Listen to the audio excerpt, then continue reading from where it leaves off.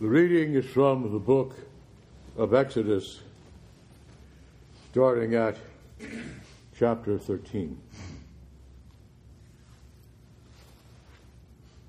Thus did all the people of Israel as the Lord commanded Moses and Aaron, so they did. And on that very day, the Lord brought the people of Israel out of the land of Egypt by their hosts. The Lord said to Moses, "Consecrate to me all the firstborn, whatever is the first to open the womb among the people of Israel, both of man and beast, is mine." Moses said to the people, "Remember this day in which you came out of the land of Egypt, out of the house of bondage. By the strength of hand the Lord brought you out from this place. No unleavened bread shall be eaten. This day you are to go forth in the month of Abib. And when the Lord brings you into the land of the Canaanites and the Hittites and the Amorites, the Hivites and the Jebusites, which he swore to your fathers to give you, a land flowing with milk and honey, you shall keep this service in this month. 7 days you shall eat unleavened bread, and on the seventh day there shall be a festival to the Lord. Unleavened bread shall be eaten for 7 days. No leavened bread shall be seen among you, and no leaven shall be seen with you in all your territory. And you shall tell your son on that day, it is because of what the Lord did for me when I came out of Egypt. It shall be to you as a sign on your hand, and as a memorial between your eyes, and the law of the Lord in your mouth. For with a strong hand the Lord brought you out of Egypt. You shall therefore keep the ordinances at his appointed time from year to year." This is the word of the Lord. Thanks be to God. Now, Wednesday, this past Wednesday, we were reflecting on the significance of the Seder and the rubrics of the Seder, and how the unity of the people was determined by certain features of the Seder. The fact that none of the sacrifice could be eaten outside the house, for example, that all the men in the house had to be circumcised, that not a single bone of the Paschal lamb could be broken. All of these things symbolic of the unity of Israel. And we reflected at that time that the identity of any group requires a certain attention to exclusion. And we were reflecting this past Wednesday, this is why we don't have, people of God have never had what we call shared communion. I was asked about this when I was in California, and I told them what the church says. Since then, I've been reflecting that the very notion of having communion across dividing lines, that's very modern. None of the Protestant Reformations, none of them wanted that. That's why Luther did not hold the Lutherans and the Reformed, the Calvinists. They weren't communion together. They didn't.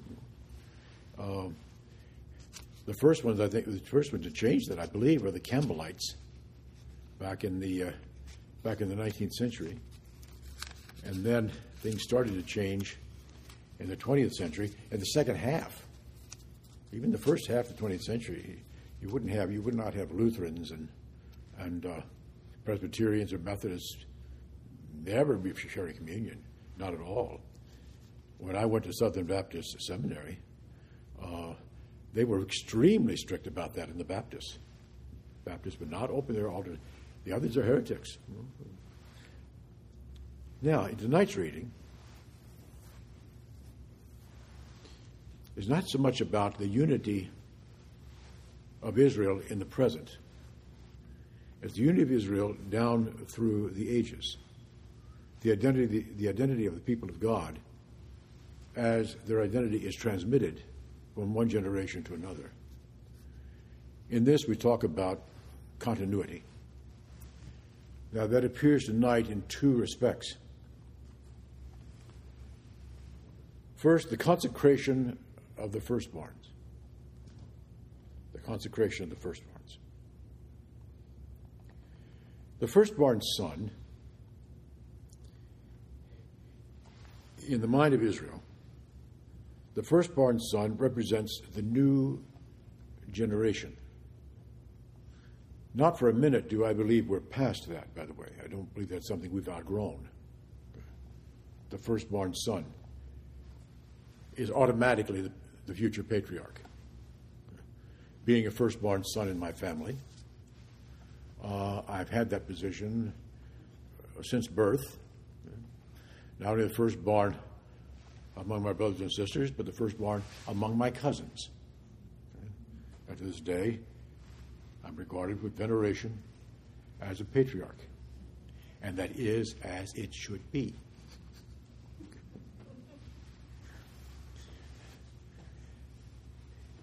In my bedroom next door, or a couple of doors down, I have a photograph someone snapped of me and my Aunt Mary sitting at a family reunion.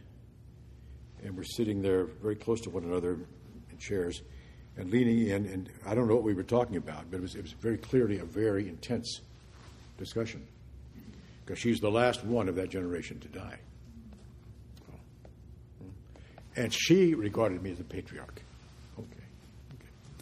She never was quite sure what she should call me. Most of the time, when her guard wasn't down, she called me Father Pat. Okay. This is a woman who's a quarter of a century older than I am. But you see, in the Bible, the firstborn son represents the new generation. That's why he's consecrated. That's why he's consecrated. He is the point of conjunction and the point of transmission of the identity of the community. It's very important that to get him right, he has to get it right. He is the point that requires an extra attention. He will be, this firstborn son, will be the elder eventually. We talk about the elders among the people of God, the presbytery among the people of God. He'll be among that number. He may be just a little tiny kid. I mean, he will be a little tiny kid, Although I'm told that I was easily the biggest one lying there in the maternity ward at Jewish Hospital. The firstborn is first, not only in sequence, but also in significance. The biblical word that's used here is Rosh. I think most of you know what the word Rosh means, as in Rosh Hashanah, which means the head of the year. Okay. He's the Rosh. He's the head of the family, a new head of the family. On this eldest son, then, fall special responsibilities. A great deal more are required of his eldest son. And this is an extremely important institution in Israel.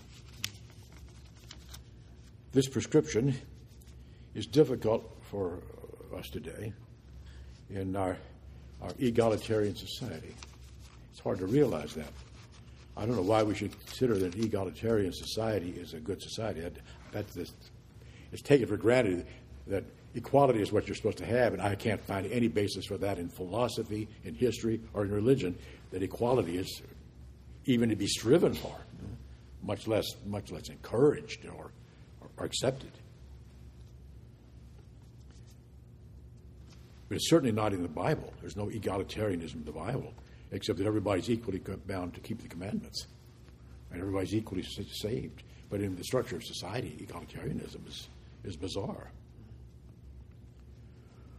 The rules in tonight's right reading suppose a hierarchical structure.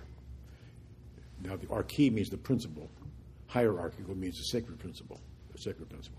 In other words, the structure of the society of the people of God is something consecrated. Hence, the firstborn is the designated point of consecration. He belongs to God in a way analogous to the first fruits of the harvest. And you'll notice there tonight, it's not just the firstborn of human beings, but the firstborn even of the animals. Okay? And in the animals themselves, their consecration is quite complete. They're sacrificed. For the firstborn son, a lamb is sacrificed.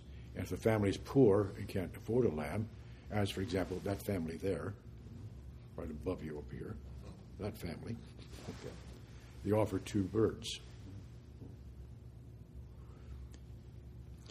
The firstborn belongs to God because he's the channel by which everybody else belongs to God. More than anyone else, he is answerable to God. Very often, and now that's an institutional thing. You notice very often in the Bible, it's actually the younger son who takes over. That's the prophetic ministry. That's not institution. That's the prophetic ministry. The second consecration we have tonight pertains to the same thesis of continuity. As the consecration of the day and the week, the Yom.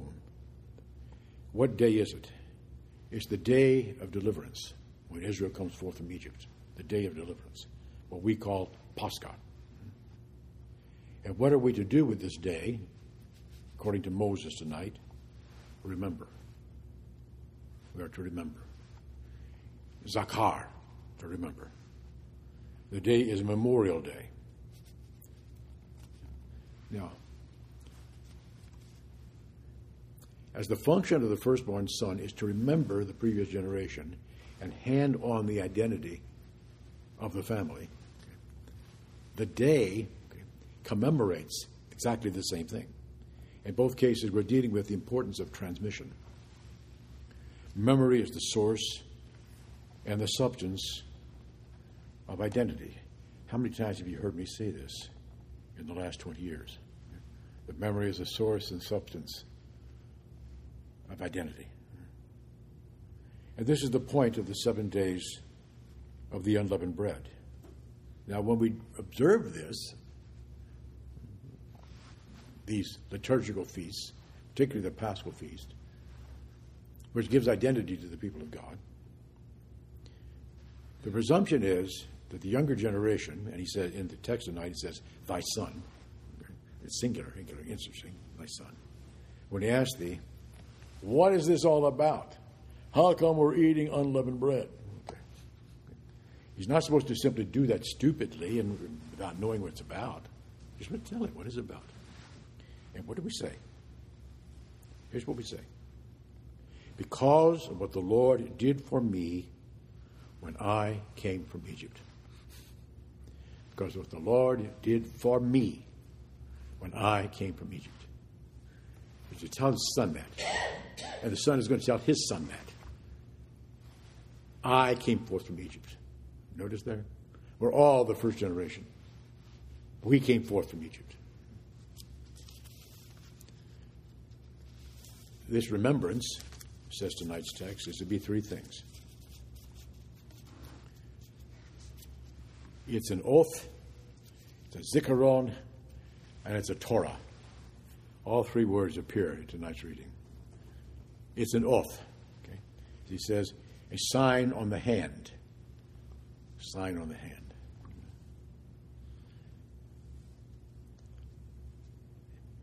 It's a sign of the covenant, isn't it? Sign of the covenant. Like the rainbow. Like the circumcision. It's a sign on the hand. It's a memorial between the eyes, which means the forehead, by the way. Okay. It's always there.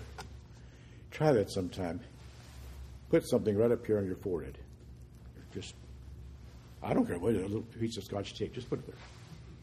Okay. You're going to be aware of it all the time. You can't get it out of your mind. It's always going to be there. Okay. That's what redemption is supposed to be. It's right there all the time. You can't help but feel it's right there. Every time you look out, there it is. And the third thing, that's the zikaron. You have it right there. And the third thing is the Torah in the mouth. The Torah, put the Torah in your mouth. The mouth of the just meditates wisdom. Okay? He meditates on the law of the Lord day and night. Always. Okay? We're talking here about the constant remembrance of deliverance. Now that's very important in the Christian life. The constant remembrance of deliverance. Okay? That it's always with us. Okay? We can't get it out of our minds. It's always there. Among the rabbis, of course, they actually wear actual phylacteries when they pray. They actually have these things fastened to their wrists, have this thing hanging down between their eyes. I don't think that's the meaning of the text. I believe that's okay if you want to do that, but I notice most of you guys are not doing it. Who knows what the future holds? But right now, it does not seem to have caught on among us. Okay. I don't believe that's the meaning of it, though. I believe in meaning is much more spiritual. We're always to have this in our work, and that's what it means by a sign in the hand, our work, because that's what we do with our hands, our work. Sign in our work. It's a sign always in our thoughts. It's always there. We keep coming back to it. And it's always in our mouth. Now, what does that produce?